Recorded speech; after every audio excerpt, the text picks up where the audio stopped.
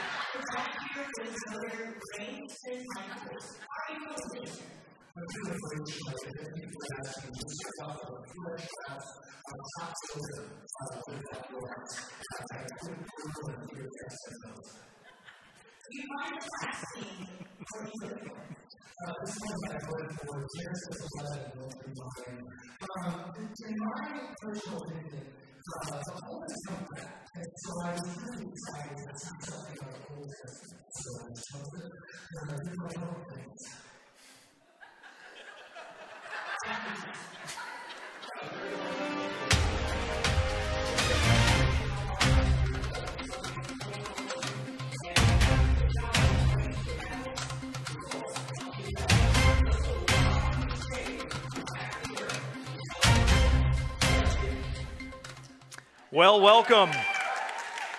Thank you. Thank you. If you are watching or listening online, thank you for tuning in. If you're a guest with us this morning and you are wondering what is wrong with this church, we put out a poll a few weeks ago online for our church to vote on what I would preach on, as you could tell by the newscast. 1 John 1 through 4, and Genesis 11, 1 through 9 were the passages. Whichever passage got the most votes, I will be preaching on this morning. The idea behind this was really quite simple, that it's the Sunday after midterms, and usually elections bring out the very worst in us. And so we wanted to have a little bit of fun, provide a little levity in an otherwise contentious time of the year, and give you the opportunity to vote for something that doesn't decide the fate of the entire world, right? Because regardless of which passage wins this morning, we're going to still be gathering together as God's people. We're going to open God's perfect word, and we're going to allow the text to speak to us. The results are in from the vote, and I'll be honest with you, it was never close. There was always a very clear leader throughout the entire vote process. There were, by the way, no mail-in ballots. We did not take any days to count the votes. It was a pretty simple process. We're confident that voter fraud is down to zero, although one of my elders did inform me before the service began that he goes, yeah, we voted twice. And I went, okay, well, good. Throw security out the door. Without further ado, if you have your Bibles this morning, would you open them and turn to Genesis chapter 11. Genesis chapter 11 is the one that won. And I'm going to be honest with you, I love that this passage won. I love the book of Genesis. It is honestly probably my favorite book of the Bible.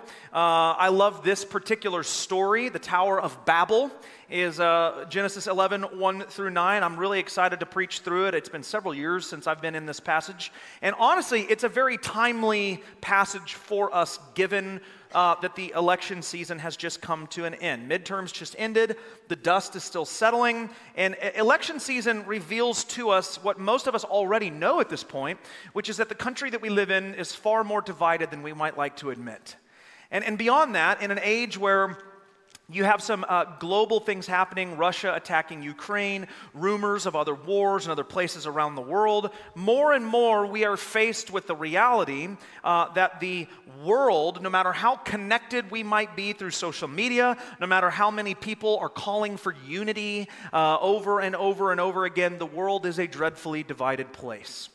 And Genesis 11 provides an answer for why we are the way we are. One of the most interesting things about this passage to me, before we actually jump into the text, is where it fits within the narrative of Genesis. It feels, when you get to this story, if you read Genesis from the beginning, and you get to chapter 11, it feels very sudden and very out of place. So let me give you an example of why. Genesis chapters 6 through 9 covers the story of Noah. We're all familiar with Noah, Noah's ark. So we get the construction of the ark, the flood, God floods the world. Genesis 9 ends with Noah landing on dry ground. He worships, he sacrifices, God says, meats on the menu for the first time ever. There's just a lot of trauma in Noah's life at this point. And then as a nice, happy ending for him, he dies. After he dies, his three sons, Shem, Ham, and Japheth, begin to populate the world. And Genesis 10 provides three genealogies of each of his sons. And if you jump ahead to Genesis 11:10, right after Babel, you get another genealogy of Shem, a second genealogy of Shem. But this one is even longer, and it leads to a man in verse 26, named Terah, who fathered Abram. This is the same Abram, by the way, who becomes Abraham and forms a major foundational component to Old Testament theology. Abraham is the great patriarch, and his story begins in chapter 12. So you can see this kind of scope of Noah's story, Noah's sons and their families, which lead to Abram, and then Abram's story. And sandwiched in between all of this, specifically in these genealogies, is this seemingly random story of the Tower of Babel. And it just kind of seems out of place. But if you pay close attention, you begin to notice that each of these genealogies share similar phrasing in them. And just as a side, kind of an important tactic for you as you learn to study the Bible, it is important to develop the skill of identifying patterns as you're studying the Bible. Anytime that you see a word or a phrase repeated over and over and over again, that is the Bible's way of telling you it's trying to emphasize something. This is important. Whatever is being repeated, it's important. Pay attention to it. And we get this kind of repetition or pattern in Genesis chapter 10. In Japheth's genealogy, he's the first one that's listed. At the very end of it, in Genesis chapter 10, verse 5, it says, "From these the coastland peoples spread in their lands, each with his own language, by their clans in their nations." If you go to Ham's genealogy, which is next to the end of it, verse 20, "These are the sons of Ham by their clans, their languages, their lands, and their nations." You go to the end of Shem's genealogy, verse 31. "These are the sons of Shem by their clans, their languages, their lands, and their nations." In other words, there's an emphasis out of each of these genealogies that multiple people groups are coming from each of these three sons, all of whom speak different languages, they possess different lands, they form separate nations, they have different national identities. And then the whole chapter ends in verse 32, it sort of summarizes everything. And it says this, "These are the clans of the sons of Noah, according to their genealogies, in their nations, and from these nations spread abroad on the earth after the flood." So get this. We're left with the impression at the end of chapter 10 that from these three sons, Shem, Ham, and Japheth, The entire world is populated into various nations, all of whom speak different languages and have different cultural identities, much like the world that we live in today. But this raises a really important question. Not only for us as the reader, but certainly for Moses' audience as well, who has just escaped the evil nation of Egypt and has not yet entered into the land of the Canaanites that God has promised them because of the hostility between the two people groups. They, like we, might be wondering when we read that the world is diverse, divided, populated in several different areas, and filled with different languages. They might be wondering if everyone in the entire world all came from the same family, why does everyone hate each other? How did we all become so divided? What happened? Why did humanity spread out over all these different places, and how did they become so distinctly different? Like, what went wrong? And right conveniently located in the middle of these genealogies is a story that gives us that answer. The Tower of Babel, Genesis 11, 1 through 9. It explains what went wrong, how we got where we are today, why there's such a sense of disconnectedness in the world. We get those answers in this passage. So let's jump in, and we're going to read the first 4 verses together. It says this: Now the whole earth had one language and the same words. And as people migrated from the east, they found a plain in the land of Shinar, and they settled there. And they said to one another, "Come, let us make bricks and burn them thoroughly." And they had brick for stone and bitumen for mortar. And then they said, "Come, let us build ourselves a city and a tower with its top in the heavens. And let us make a name for ourselves, lest we be dispersed over the face of the whole earth." The first thing that we're going to notice in verses 1 through 4, sort of the theme or the big idea of verses 1 through 4, is what I would call man's arrogance. Man's arrogance. The first 4 verses really highlight ultimately the arrogance of humanity. But there is also highlighted in this passage a deep sense of unity in humanity as well, isn't there? They're very united in a lot of different ways. Let me name a few of them. They're united in communication. That's the first thing we see. The Hebrew here, it says in the English that they all had one language. The Hebrew literally reads, they had one lip and one word. One lip and one word. In other words, they were completely unimpeded by language barriers. The entire earth could communicate without any problems at all. No need for translators. There's no barriers at all for their communication. That is not the case for our world today. Linguists estimate approximately 7,100 languages on the face of the earth. Of those languages that have what we would call an orthography, which is a written system. Most languages, by the way, do not. So out of the 7,100, somewhere close to, 5,000, 4,500, 5,000 of them are oral only. They're verbal. They have no way of actually writing any of it down. But of the ones that do, they differ in their alphabet systems. They differ in syntax, morphological features, sociolinguistic phenomena. They're very, very different. Language learning is challenging. Language acquisition is very hard. In some languages, you have to learn how to think differently before you can learn to speak them, because the way they form are completely different than English and even Spanish and some of the languages that you might be familiar with. So they're united in their communication. They're united in the direction in which they are headed and from which they were coming. Notice that it says that they moved from the east. Now this may surprise some of you, but this actually hints at their rebellious spirit. This is telling something about the rebellion that is in their heart. How do I know that? Because the Bible assigns, specifically in the Old Testament, significance with directional meaning. What I mean by that is that there are times where you'll notice that directions seem to indicate more than just simply the direction they're going. For example, anytime you see Jerusalem talked about in the Bible, you will notice that regardless of where a person is coming from, they are always going up to Jerusalem. It's always up to Jerusalem.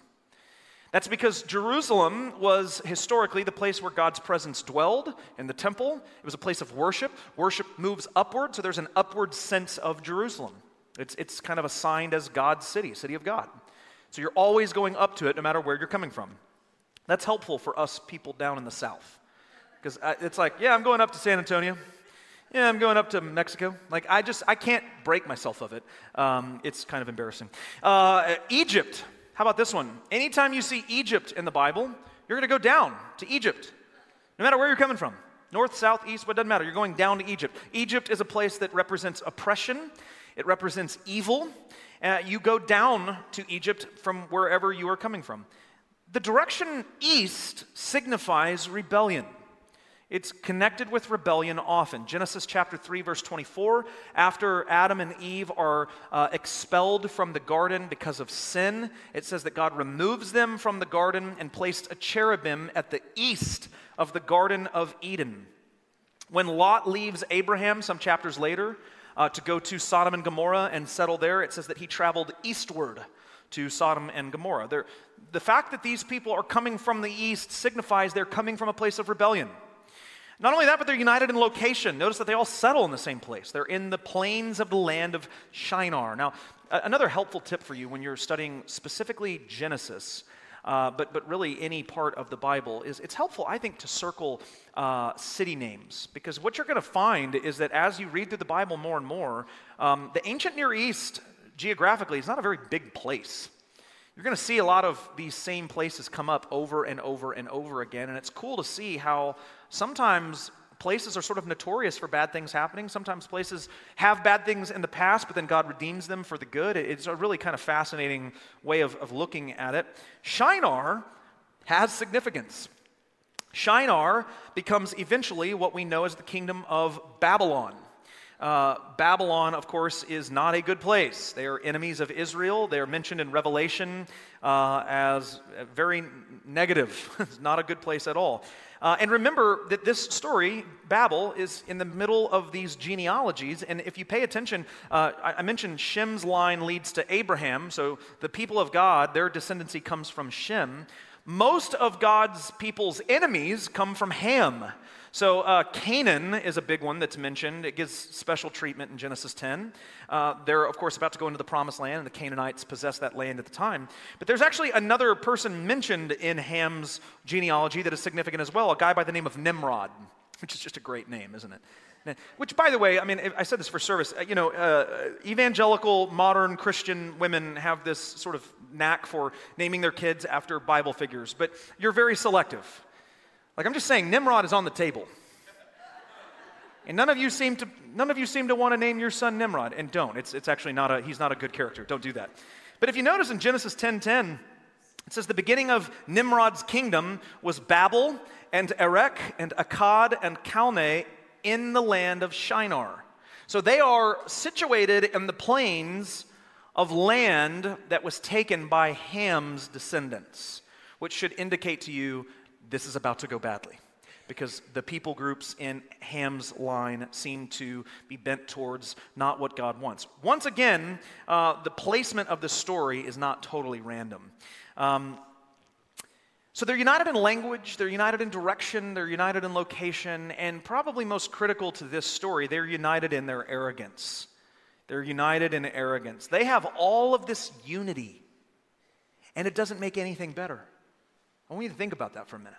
They have all of this unity, and actually things are worse. They're just better at rebellion because they can do it all together. They can unify around the wrong things. And in their arrogance, they determine, we are going to build a tower, and it's going to be the greatest tower that the world has ever seen. And it's kind of funny in this passage. You miss it in English, and especially if you don't have historical context. But verse 4, they say, "Come, let us make bricks and burn them thoroughly." This practice of burning bricks was an ancient tradition in architecture that was known to Babylonian culture.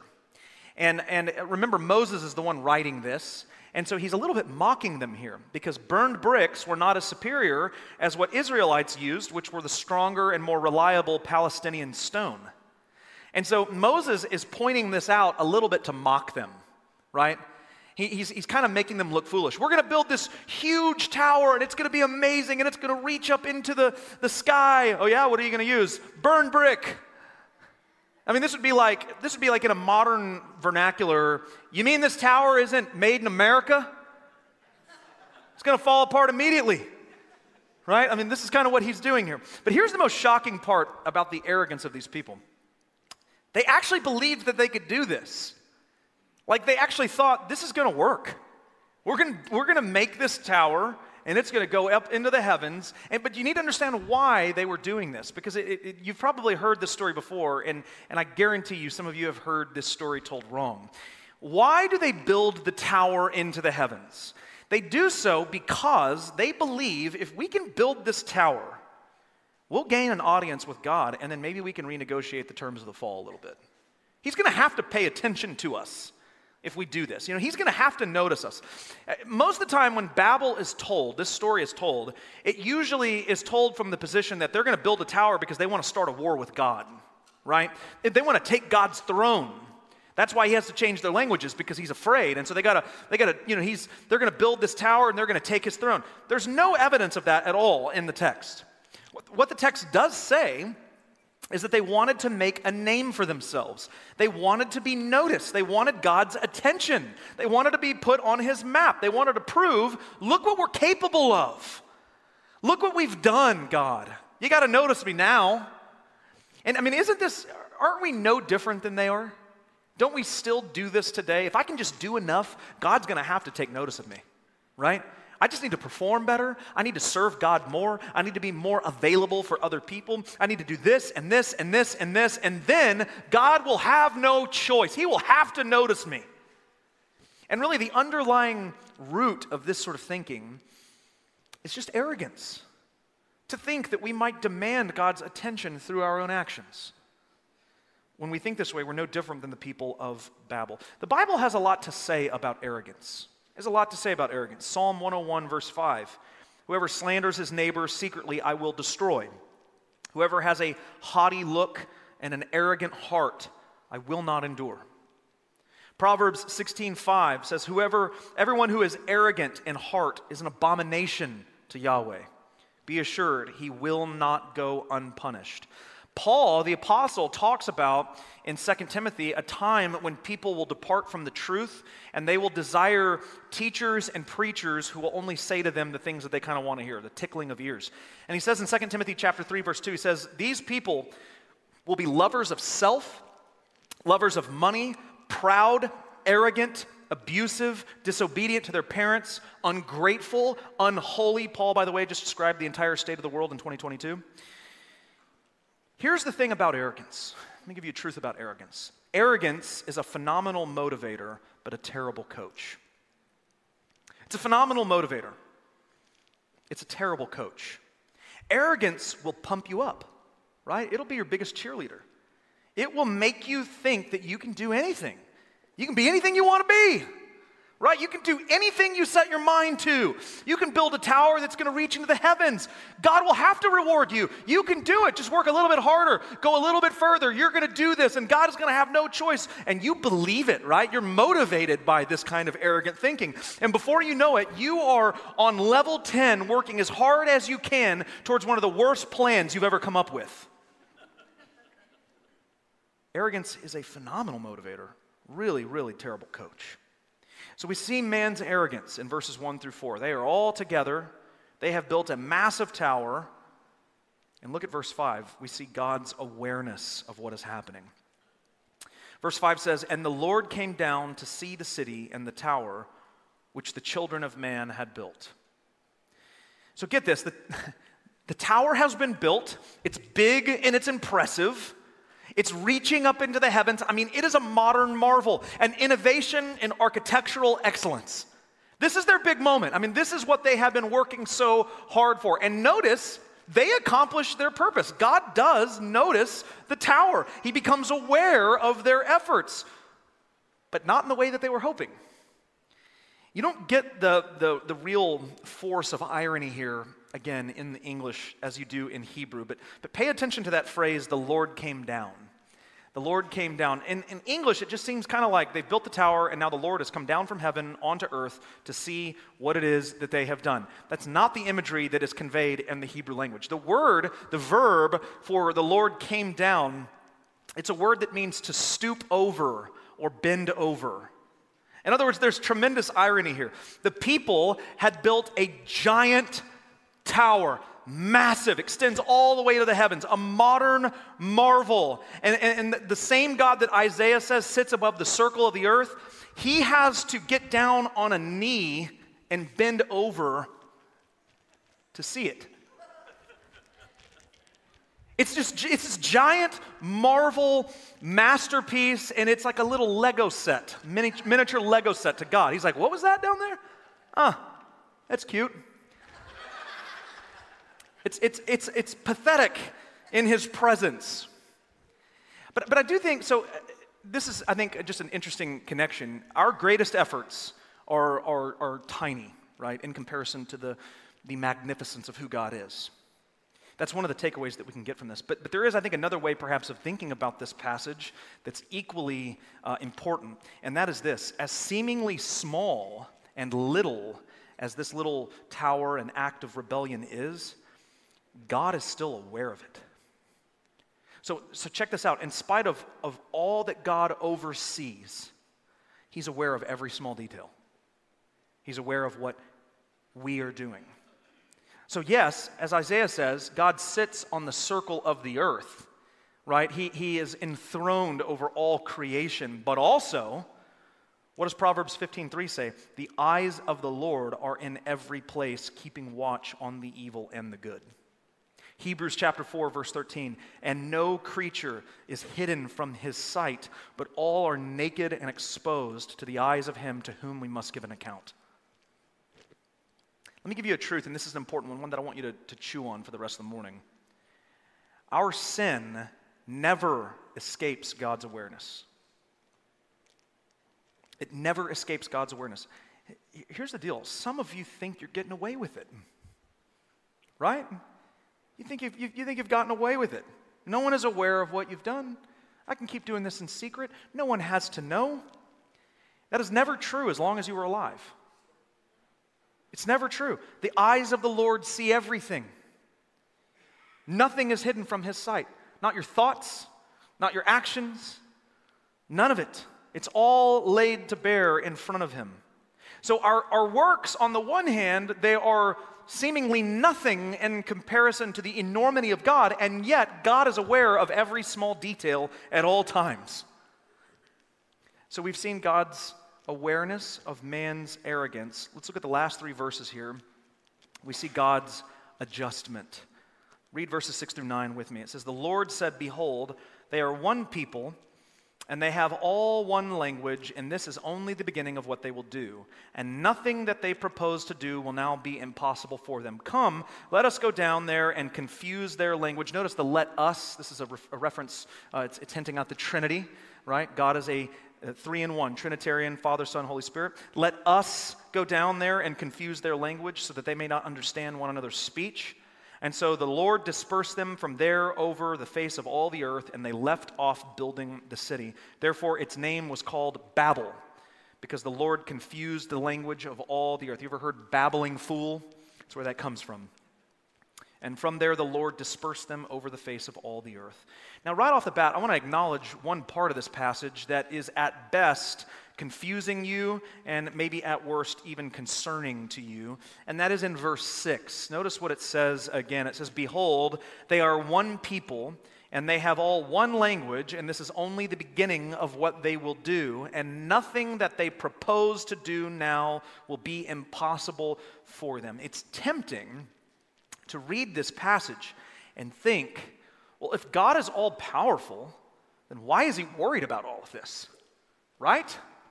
Why is he so concerned that nothing they propose to do will be impossible for them? Is God worried about this? Really? Is he afraid of them? Is that why he has to confuse their language? This is where that idea of them trying to dethrone him and start a war comes from, is he seems almost scared that now they can do anything they want. And that seems like a reasonable question, but it's formed around an incorrect understanding of the nature of God. If God were like us, limited in power, weak, insecure, it would make total sense to ask a question like this. But that is not who God is at all. God is not like us. He is not limited in power.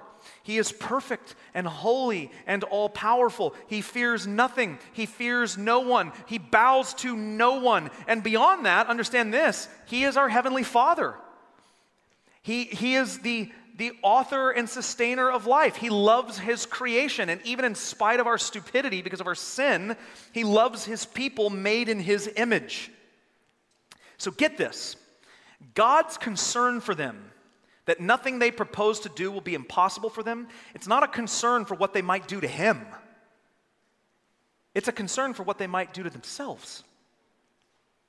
In other words, he's not acting out of fear, he's acting out of mercy. God dispersed them over the face of the earth. He confused their languages to keep them from crossing into irredeemable territory that would only lead to death and sorrow. So Babel is an interesting story because it's a story about discipline against sin and rebellion, but it is a merciful discipline. And by the way, discipline is always merciful. Condemnation is where justice and all these other things come in. But discipline is a mercy.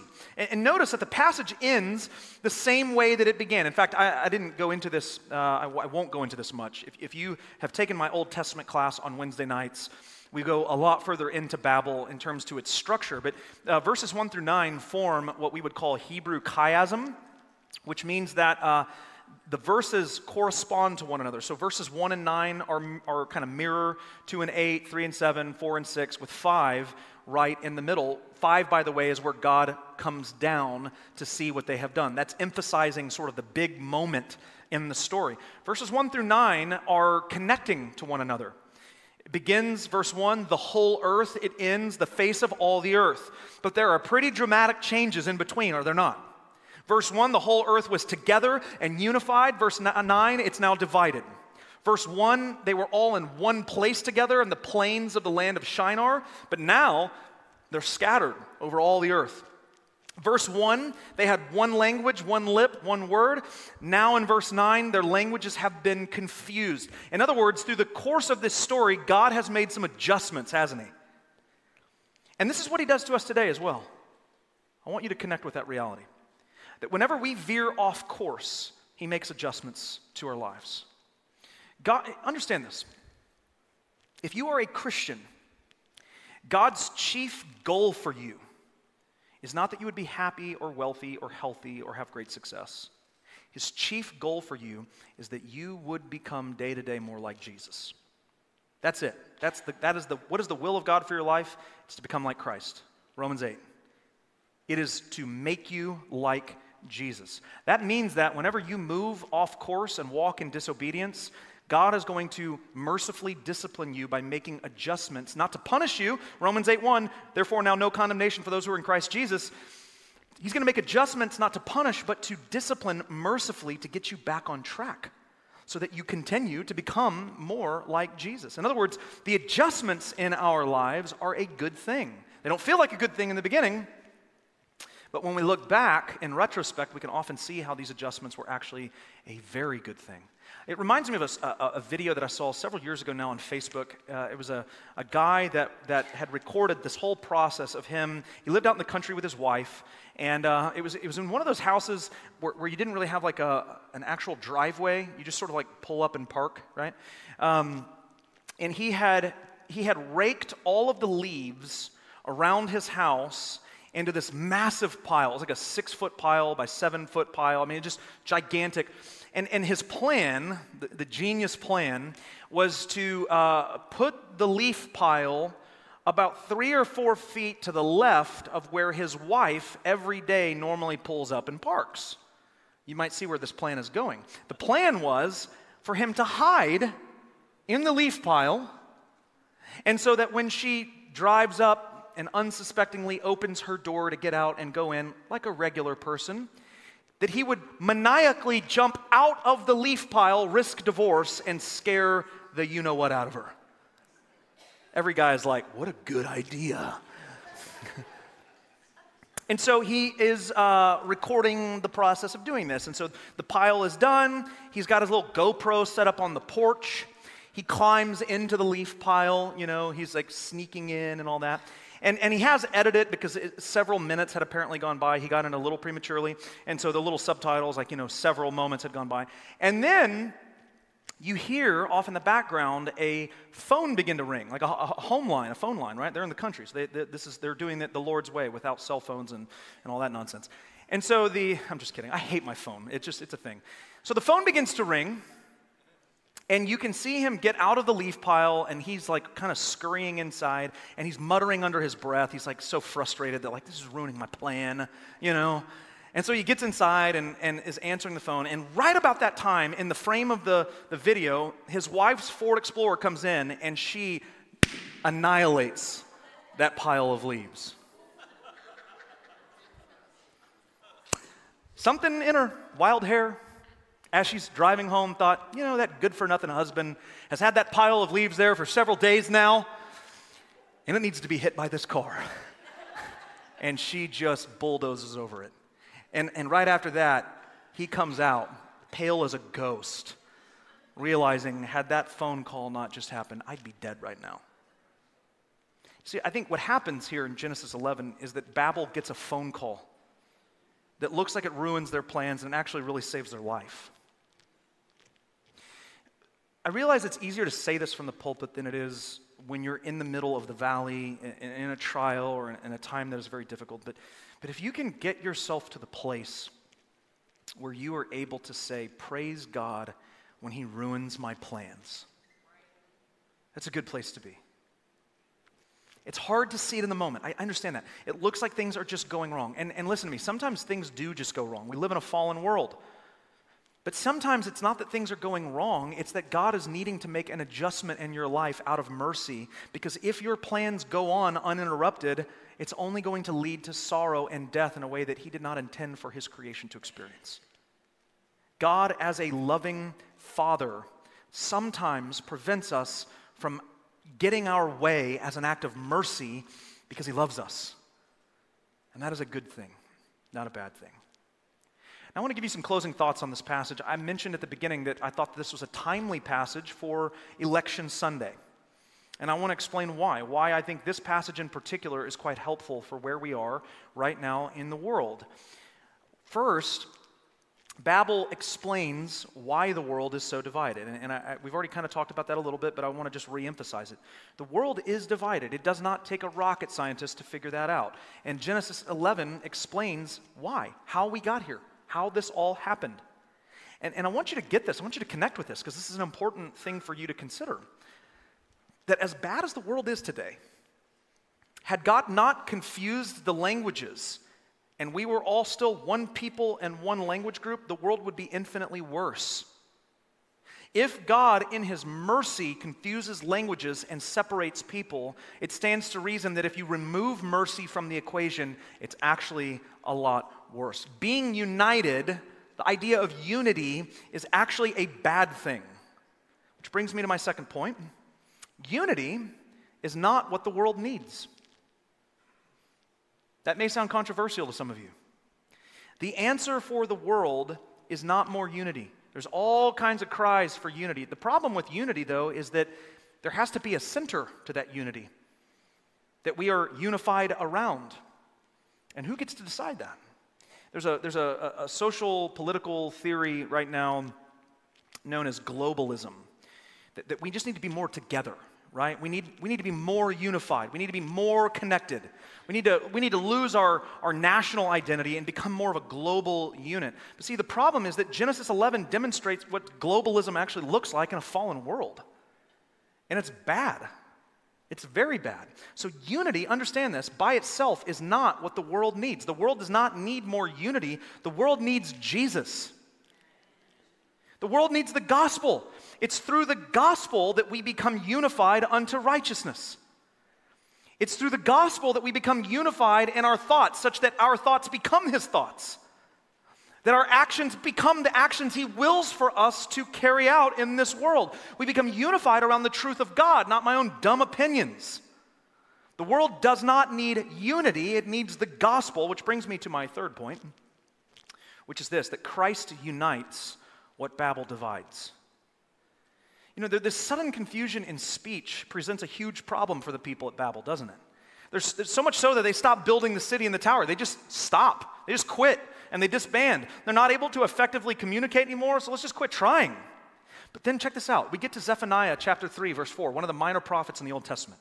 And he says this, for at that time, he's talking about a future time, for at that time, this is God speaking, I will change the speech of the peoples, plural, to a pure speech, singular, that all of them may call upon the name of the Lord and serve him with one accord. Zephaniah is prophesying about a time that is going to be ultimately fulfilled in Acts chapter 2. If you remember, Peter on the day of Pentecost preaches a sermon about Christ and him crucified. And it says that the multitude came together and they were bewildered because each one was hearing them speak in his own language. How is this happening? We don't even speak the same language, and yet we're all hearing the same thing. It's because Zephaniah 3:4 is coming true, because the power of the Holy Spirit is undoing the curse of Babel. He's overcoming the barriers of language that prevent us from communicating. He overcomes the barriers of national identity as well. Ephesians chapter 2, verse 14 through 16 says that Christ has broken down in his flesh the dividing wall of hostility by abolishing the law of commandments expressed in ordinances, that he might create, check this out, in himself one new man in place of the two, Jew and Gentile, so making peace, and that he might reconcile us both to God in one body through the cross, thereby killing the hostility. Jesus' answer to the curse of Babel is not a superior language. It is not a superior nation. His answer to all of this division is the church. It always has been. It always will be. The church is how reconciliation comes to a divided and a broken world. The church is what brings ultimate unity around the gospel. There is no plan B. There is no like, well, what if this doesn't work? This is it. This is God's plan, the church. So hear me when I say this. This is very important for you to get this. If you feel a deep sense of dissatisfaction with regard to how the world is today, the single greatest way that you can make an impact on the world around you is not through voting, although voting is very important, civic duty that every Christian should participate in. It's not through political discourse, although political discourse is necessary in a fallen world with nations. The single biggest way that you can impact your city, your state, your country, and ultimately the world is through the gospel. Not just talking about it, but sharing it. There was so much talk this past week about Gen Z, right? Ruining everything in this election. Which, by the way, as a millennial, I'm happy to hear because we've been getting crap for 15 years. So it's just good to see someone else taking it for once. Gen Z, welcome to the party. But listen to me, let's just assume for a minute that this is true and that Gen Z is like a major part of this. Like they're misguided and they've been led down this path of secularism and humanism and postmodernism. All of that is very likely very true. Here's how you change their heart. Not through political discourse, not through telling them they're dumb for voting the way that they vote, but by sharing Jesus with them and discipling them into faith. That's how hearts change. There is no other way. You cannot legislate peace in the hearts of people. It doesn't work. The law condemns. The law brings death, but grace brings life. Christ is the answer. Now, some of you may feel very uncomfortable with that. I don't know how to share my faith, Pastor Derek. I don't know what to do. I don't know how to talk about it. Well, I've got good news. We are offering a class starting in 2 weeks on Sunday morning, second service, that Michael Lewis, our apologist in residence, is going to be leading. Some of you have taken classes with him before. He did most recently, I Don't Have Enough Faith to Be an Atheist, which was a really remarkable class. He's doing a class this time with a book called Tactics. It's a very different kind of class than what he's done before. The atheist class was one that was really more centered around demonstrating actually that you need more faith to be an atheist than you do to be a person who believes in a higher power, right? And this class, Tactics, is all about learning tactics for how to share your faith in everyday conversations. How do I do that? How do I, do I like walk up and just with a megaphone, have you repented? No. It's a really terrible way, by the way, to share your faith. You just sound angry. Maybe you are. Maybe you need an anger and hurts class here. Tactics will teach you how to do it naturally, just in the course of conversation. It is open. It is ready for sign up. If you have the Church Center app, you can pull your phone open right now, click Groups, bottom middle button on that app, hit Other Groups, and it's the only one there. Big letters, it says Tactics. Sign up for it. It's coming in 2 weeks. It's going to be an amazing experience for you. You may have never shared your faith before. And the Holy Spirit may be right now going like, hey, let's acknowledge the elephant in the room. You've never done this. Learn how. God may use you as an agent of change and an agent of the gospel that you could never imagine. I hear it all the time. People that did not feel comfortable doing it, and they learned and they started doing it, and it was like a drug. They were like, I got to do that as much as I can, because they didn't realize what they were missing until they started doing it. It's so important. If you are dissatisfied with the world around you, share Jesus. It's that simple. It starts here. It starts right here in the east side of Fort Worth or wherever you live. In your workplace, in your neighborhood, in your social groups. Share the gospel. Invite them to church. Go to a Bible study with them. It's basic Christian disciplines. And then trust that the Holy Spirit is going to guide their heart to see the world rightly, to see people rightly. The Lord will take care of the rest. All we have to do is what we've been assigned to do, which is make disciples of the nations. Amen? Pray with me. Father, thank you for this time. Thank you for a time that we can have a little bit of fun, a little bit of levity, but also be deeply impacted by your living and breathing word. How we love you and we thank you that you are a God of mercy, that you do make adjustments in our lives. We rarely enjoy those adjustments when they're happening, but God, sometimes you give us the blessing of being able to look back in retrospect and see how some of those things were the most important things that have happened, that have led to this moment of loving you and following you. And so we thank you, God, that you are greater than our fears, and that you have the answers when we don't, and that you lovingly lead us to become more like your Son, Jesus, for your glory, for our benefit. We thank you for this time. I thank you for this body. And I just pray that you would continue to impress upon us the desire to see the lost saved, to see light move into darkness, to be salt of the earth, to follow what you have commanded us to do, God. We love you. We thank you in Jesus' name. Amen. Amen. So don't get used to this, all right? It's not happening. It may happen every now and again. We'll see. We've got a lot of fun things still happening for the rest of this month. Of course, November 27th, Advent begins, so the church will be decorated up. We may even do a couple of Christmas songs, and so that'll be fun. Some of you are like, yay! Some of you are like, no. But we're really looking forward to that. Next Wednesday, I just want to reiterate this, the Thanksgiving potluck in the gym is going down. We'd love to have you. Register on the Church Center app. Let us know what you're going to be bringing, and we will see you then. God bless you. Have a good rest of your week.